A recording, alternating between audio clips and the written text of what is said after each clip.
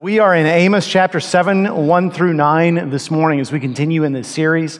And I wanted to start with a story I read, written by a theology professor. He and his wife went to the funeral service of a distant relative, a guy they didn't really know well, and drove way out into the country and went to this little small town funeral home. And when they sat down, the service started, the guy came out to give the service. It was pretty obvious he was one of these stereotypical fire and brimstone kind of preachers. You don't see them much anymore, but you've probably heard about them from the past.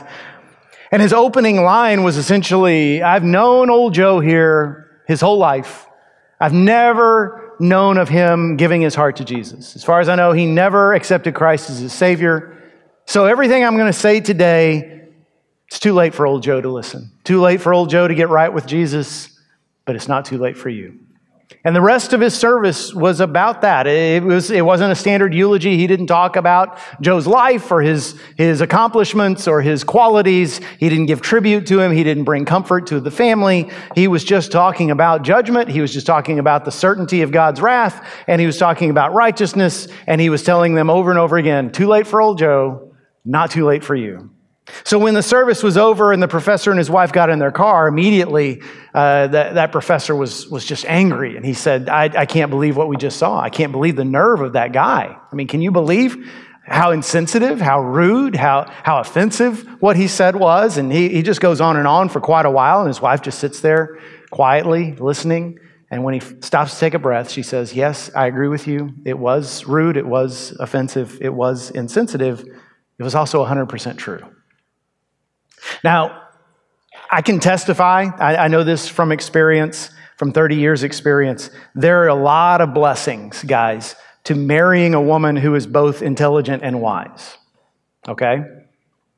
And those blessings are, I highly recommend the experience. 5 stars, would recommend. But there are some downfalls, and one of them is you never really get to feel smart in front of her. Right? There's never that moment where you get to say, okay, honey, you just sit there and look pretty. Let me explain to you what the world is like. Let me tell you what the real truth is. That just never seems to happen. That professor, with all his education, with all his titles, he had to admit his wife understood something that he didn't. His wife was right and he was wrong. And don't get me wrong, I'm not saying that it's right to preach that kind of a sermon at a funeral. I've never done it that way. I don't anticipate doing it that way. I just think there are better ways to get the gospel message across to people who are grieving. But what he said was true. What he said was biblical. What he said was accurate. And we don't like to hear that today. In fact, you don't hear about the judgment of God often in churches these days. And part of that is because, quite frankly, this is a cynical thing to say, but it's true. A lot of preachers recognize, I really want my church to grow, but if I keep talking about judgment, it's going to shrink. People don't want to hear that. The songwriters who write the worship music that we sing on Sunday mornings that we listen to throughout the week, they're not writing songs about judgment and wrath and hell. Can you even imagine what that would be like? That's not going to sell. But then there's another reason why I think you don't hear about this very often, even though it's all through the scriptures. And that is preachers to lay people alike, we don't really know how to wrap our minds around it because we know from the scriptures that God is gracious, that he's kind, that he's merciful, that he's loving. So how can he also be wrathful and judging and righteous and have this impossible standard? How can those two things both be true? So what I want us to do in this message, I'm going to give you the outline in case you're a note taker. I'm going to deal with one of these passages of absolute judgment from Amos, and then we're going to talk about a couple of misconceptions, clearing up a couple of misconceptions that we have about the anger, the wrath, the judgment of God. And then third, I'm going to give you a truth that I believe is explicitly biblical, that if you understand this, it'll change the way you look at the judgment of God. Those passages in Scripture that bother us so much will start to make a whole lot more sense, okay? So, Amos chapter 7, verse 1. This is what the Lord God showed me. Behold, he was forming locusts when the latter growth was just beginning to sprout. And behold, it was the latter growth after the king's mowings. When they had finished eating the grass of the land, I said, O Lord God, please forgive. How can Jacob stand? He is so small. The Lord relented concerning this. It shall not be, said the Lord. This is what the Lord God showed me. Behold, the Lord God was calling for a judgment by fire, and it devoured the great deep and was eating up the land. Then I said, O Lord God, please cease. How can Jacob stand? He is so small. The Lord relented concerning this. This also shall not be, said the Lord God. This is what he showed me. Behold, the Lord was standing beside a wall built with a plumb line in his hand. And the Lord said to me, Amos, what do you see? And I said, a plumb line. Then the Lord said, behold, I am setting a plumb line in the midst of my people Israel. I will never again pass by them. The high places of Isaac shall be made desolate, and the sanctuaries of Israel shall be laid waste. And I will rise against the house of Jeroboam with the sword. Now, we're going to talk about what all that means, but just to remind you of the background, Amos was a farmer, a fig picker, a shepherd who lived in the southern kingdom of Judah where Jerusalem is. And he traveled up to the north with the call of God on his heart to speak to the people of Israel, the northern kingdom, that was much larger, more prosperous, more strong militarily, politically. He showed up there in times of good for Israel to say, this is all an illusion, things are actually falling apart, and you need to change or else destruction is coming. 40 years from now, there will be an invasion from a foreign army that will destroy everything you see before you unless you repent. You still have time to change your destiny. Turn back now.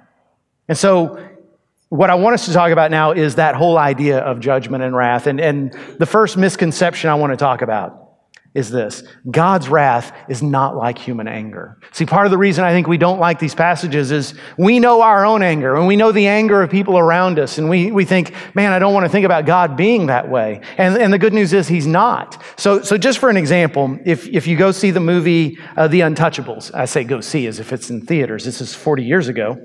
But one of my favorites, The Untouchables, by the way, based on a TV series, much older, based on the men who took down Al Capone back in the 1920s.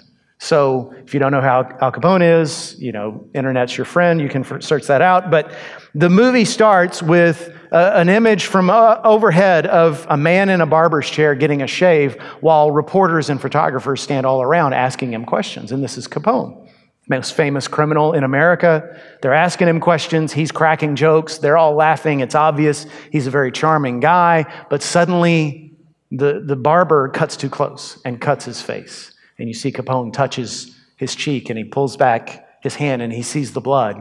And then the camera pans up to the barber who's just terrified. And after a second, you see this flash of anger in Capone's eyes, and then you see him just wipe the blood off on the barber's apron and says, it's okay, don't worry about it. But the scene is meant to show you, okay, this guy has this outward facade, this outward impression of being very charming, very genial, but if you make him mad, he'll destroy you. And later on in the movie, we see that happen to various people who work for him. And so I think a lot of us think that God is that way. And that's what we think of when we think of the anger of God, that yes, he's kind and he's gentle, but if you push him too far, he'll crush you. He'll destroy you. He'll grind you up. He'll throw you into the fire and laugh while you burn. It's on a more humorous level. I saw a meme the other day that made me laugh. It said, right now, Jesus, we don't need you to take the wheel.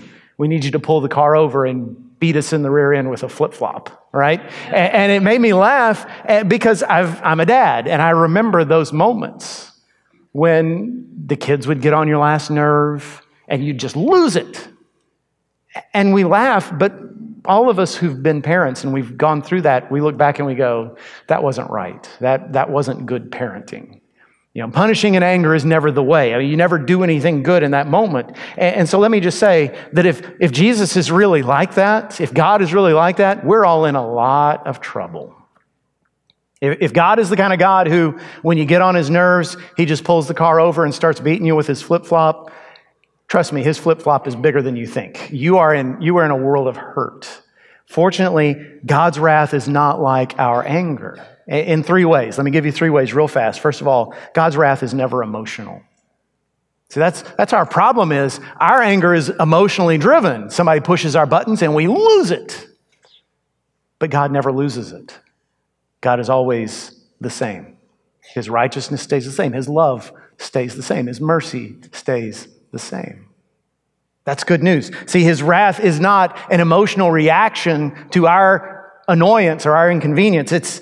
It's his settled opposition to evil. That's the way the theologians put it, and I love that. It's his settled opposition to evil. It's like he's marked out these boundaries, and he said, don't cross this line. If you cross this line, here's what's going to happen. When we cross the line, guess what? It has to happen. Again, going back to human parenting, those of you who've raised kids or those of you who've been kids, which basically is all of us, right?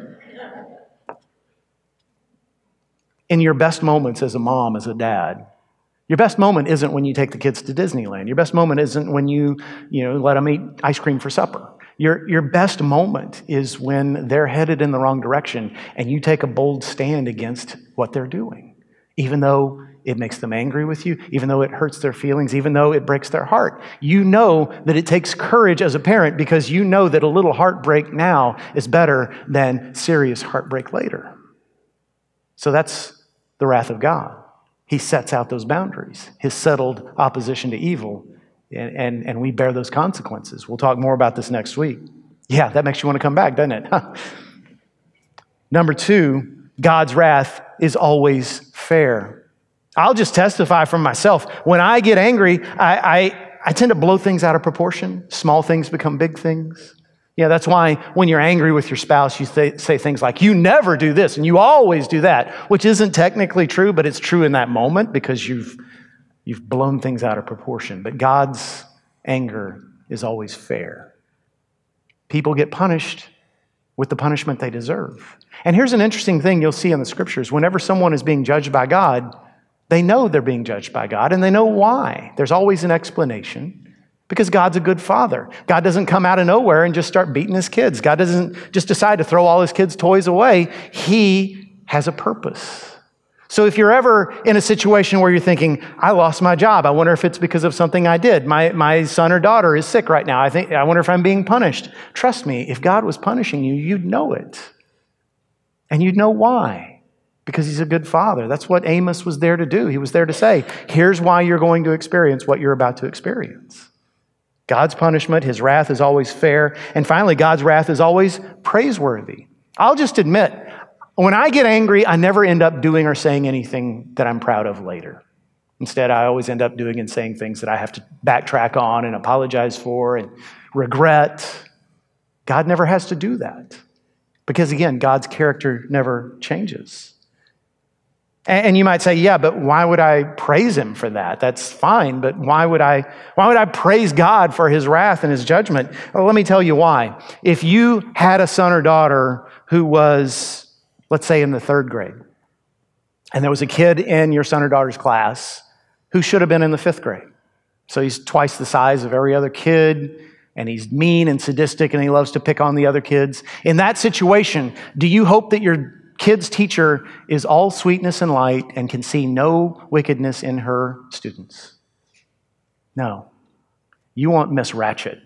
You want your son or daughter to be with that teacher who is strict, who upholds the rules, who punishes disobedience with an iron fist. Because in a classroom like that, as long as she's just, everybody's safe. She doesn't care whether the kids like her or not, but she's going to do what's right. Think about it from an adult perspective. Do you want to live in a country where people who commit crimes can walk away if they've got a good enough attorney, if they're able to buy off the jury, if they can just convince people to feel sorry for them? Do you want to live in that kind of world, or a world where people who do wrong are punished, where those who steal, where those who rape, where those who kidnap, where those who murder have to pay the cost? That is a safer world to live in. As believers in Jesus, we can praise God that even though right now it seems like the wicked tend to get away with what they're doing, nobody in the end ever really gets away with it. That's why we can praise God for his wrath, because we believe in the reality of evil. There's a second misconception. Not only is God's wrath not like human anger, we also need to understand the God of Amos and the God we see in Jesus are the same God. Because this is something that trips Christians up. And I've had members of churches that I've pastored, good people, good Christian people who had great faith in God, who will say, I just don't understand. The God of the Old Testament seems different than Jesus in the New. And I want to tell them, yeah, but actually sit and read the whole Bible and you'll see. It's the same God. It's the same God. Our problem is we don't read for ourselves. We let our pastors tell us what the Bible says. We let celebrity pastor, some that we've never even met, tell us through his podcast or his latest book what God is like. And so we end up believing in a Jesus who's only half accurate. We believe in things like his graciousness. We believe that he loves sinners, that he helps those who are hurting, that he has compassion on those who've fallen, that anybody who runs away from him, he's like a father with a wayward child. He yearns for their return. All of that's true, but we don't pay any attention to the many, many, many things Jesus said about God's wrath, about coming judgment, about the reality of all these things. And I'll just give you an example. Every year we celebrate Palm Sunday. That's 2 weeks from now, I believe, here at this church.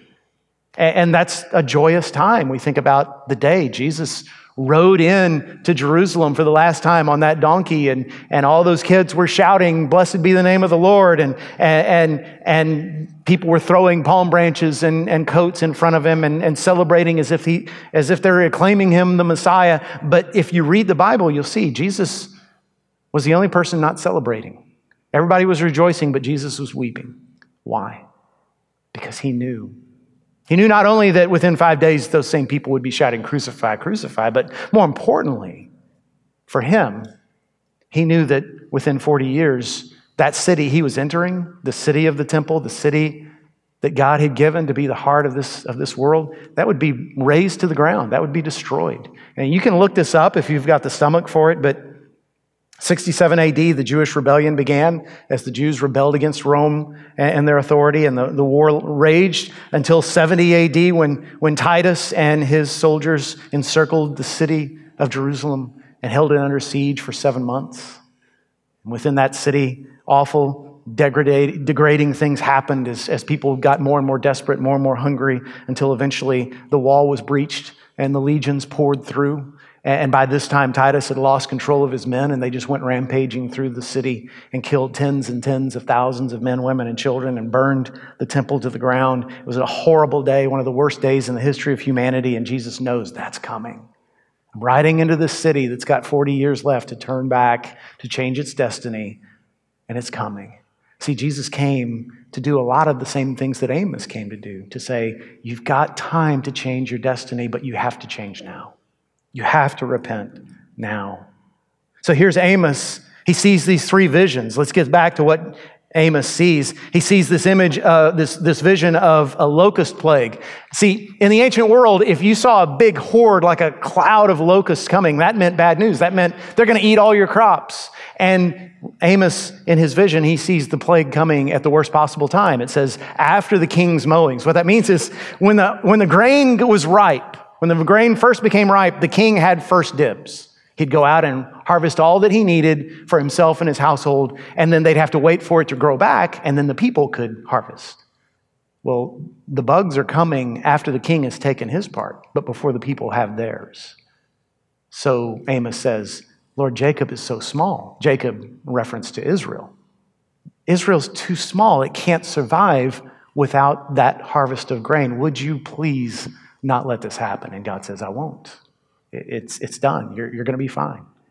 He has this second vision of a fire that consumes the land. A lot of scholars think that's a reference to a drought. Again, would be devastating to the economy, would mean people would starve to death. And Amos says, Lord, again, please don't let this happen. And God says, it won't. So here's Amos, like Jesus, interceding for the people. But then the third vision, which we're about to talk about, God says, it's too late, Amos. It's too late. I can't pass by this people anymore. Their time is up. And that brings me to the point, the thing I think we need to understand about God's judgment that will help us understand this better, help us know the heart of God, and that is this: God's judgment is ultimately about his name. God's judgment is for the sake of his name. And I know that's hard for us to understand. It makes God sound egotistical. So let me explain this in a very different way. So my brother's an architect. He's 4 years younger than me.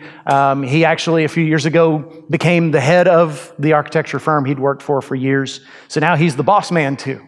Big responsibility. I remember when my brother went off to college, he first went off to study art. And then in his sophomore year, he's a very talented artist. His sophomore year, he switched to architecture because, I don't know, he apparently wanted to make a living or something.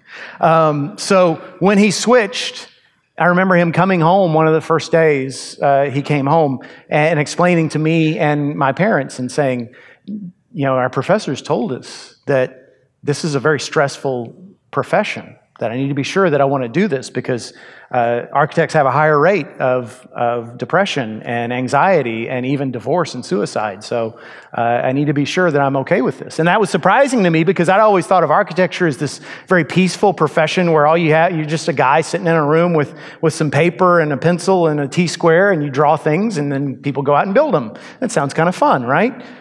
But no, it's not. It's very, very stressful, and I'll tell you why. So my brother had a situation a few years ago that he told me about where he was hired to design a building, a commercial building in a downtown area of a city not far from where we're from. And there was something distinctive about the entrance. I don't remember what it was because I'm not an architect and I don't pay attention to these things. But let's say it was an archway, okay, for sake of the story. So my brother designs it just like the customer wanted, and he keeps checking in on the builder as he's putting this together. And one day he goes out there and he sees the work on the entrance is almost completed, and that's when he's able to see it's not straight. It's not. It's just, somebody like me, an ordinary person like me would go through that doorway every day and not notice, but a person with an eye like my brother's can look at that and go, that's not the way I drew it. That's not straight. And so he went to the contractor and he said, it has to come down. You got to start fresh. And he said, you have no idea how mad that guy was at me. You have no idea the kinds of things he said to me. I thought he was going to hit me. And he said it wasn't just that moment. It was for weeks after the whole rest of the job. He was mad at me. All his workers were mad at me. Well, why? Well, not only did my brother tell him you did a bad job, but you have to start over. It means you lose time, you lose money. It means things aren't going well for you. And he said, I had to do that. And those are the kinds of conversations he has periodically. Why? Why doesn't he just draw his little drawings and just come what may, right? Well, because his name goes on every one of those buildings. So if somebody shows up at that building and they see designed by Billy Berger and they walk through that archway and they go, well, this doesn't look good. Well, that means in the future, when somebody wants something built, they're not going to hire that firm. And that means my brother's family may not be provided for. And that means the families in his firm may not be provided for. He's got a lot riding on his name. Now think about what rides on the name of God. It's not just Jehovah, Yahweh. It's not just the Almighty God, Heavenly Father, all those things. What does it represent? It represents salvation. See, why did God create a people called Israel? When you go back to Genesis 12, here's Abraham, this old man who's never had kids, and God comes to him and says, I'm going to make a great nation out of you. Why? Because through you, all peoples will be blessed. Everybody, Jews and Gentiles, black, white, brown, yellow, you're all going to be blessed through the people that I'm creating. Isaiah comes along hundreds of years later and says, Israel, remember, you're supposed to be a light to the nations. You're supposed to be a signal to the world. Look at us. We are living under a God who is good. Come to him and be saved. And I know it's not fun to read Exodus and Leviticus and Numbers and Deuteronomy where the law of Moses is found. But if you'll actually sit and read that and ask yourself, what would it have been like if Israel would have lived this out? Think about it.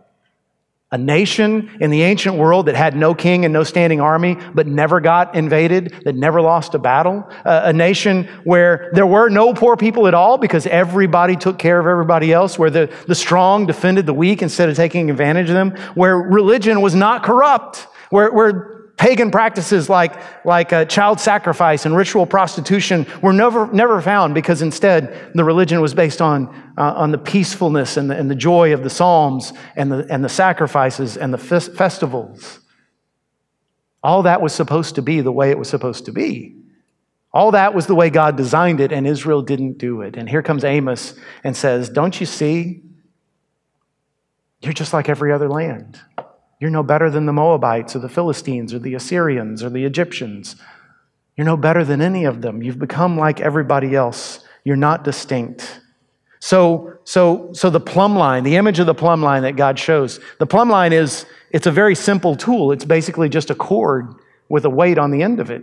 And when you hold it by the end and the weight is on the bottom, gravity makes sure that it's perfectly straight. And you can hold that up to a wall. A wall may look perfectly straight to the naked eye, but you hold that plumb line up to it and you'll see whether it's off an inch or two, or a foot or two. Because why would anyone want to hire a mason that builds a crooked wall? Why would anyone want to hire an architect who designs a crooked archway? Why would anyone want to believe in the God of a crooked people? That's what God is saying here. It all has to come down, Israel. It all has to come down, and I have to start over with you. I'm sorry, but my name is at stake, and if people don't believe in my name, they can't be saved. And that's what God's judgment is about. See, this is where we come in, by the way, because this isn't just about ancient Israel. Remember what Jesus said in Matthew 5 when he came to us and said, "You are the light of the world. You're the salt of the earth. You're like a city set on a hill that can't be hidden." He wasn't just trying to be encouraging. He was saying, you have the job of representing me. You have to live lives that are distinct, that are beautiful, that show the world that your God is real, that your God is worthy of being followed, that your God is the only God that can save. And can we just admit we've done a lousy job of it down through the centuries? Because what we've done is we've settled for a second, sort of a counterfeit version of that kind of holiness, where we say, well, okay, so I'll be religious and I'll be moral. So I'll go to church on Sundays and I won't cuss and I won't get drunk Saturday night. And yeah, that'll show people that God is holy. So it's as if we've said, Lord, I can't really be holy, so I'll just be weird instead. Nobody's compelled by that. By the way, if you want to, I'm not arguing against religion or morality. I think we should be both. But if that's all you have, then you're really no better than the Pharisees and scribes, who were very good at those two things. But when God holds his plumb line up to us, he's not checking to see how often we're in the pew Sunday morning. He's not checking to see how well we keep a few arbitrary rules that we think set us apart from the pagans. He's looking for love and joy and peace and patience, kindness, goodness, faithfulness, gentleness, self-control. I didn't make up that list. That's Galatians 5:25. That's the fruit of the Holy Spirit. That's what God is looking for. So what happens if our church doesn't exhibit those qualities? I think we're already seeing what happens. When you look at the United States of America, at how many people are turning away from faith, how many young adults are walking away from institutional religion, it's, I think, the result of the fact that we don't measure up to the plumb line. We're not living out a faith that's beautiful and compelling, that shows God in all his glory. Think about Israel. What happened to them? God said through Amos, unless you turn things around in the next 40 years, I'm going to attack the high places, the sanctuaries, and the house of Jeroboam. Jeroboam was the king. So here's what happened. A few months after Amos finishes preaching, he goes home. Jeroboam dies. His son, Zechariah, takes the throne. 6 months later, he's assassinated. That's the end of the house of Jeroboam right there. So that's the beginning of what Amos prophesied. And then after 40 years, the Assyrians do attack because there is no great repentance. There is no great revival. The Assyrians attack. Samaria is burned to the ground. The sanctuaries are destroyed. The temples are destroyed. The high places are destroyed.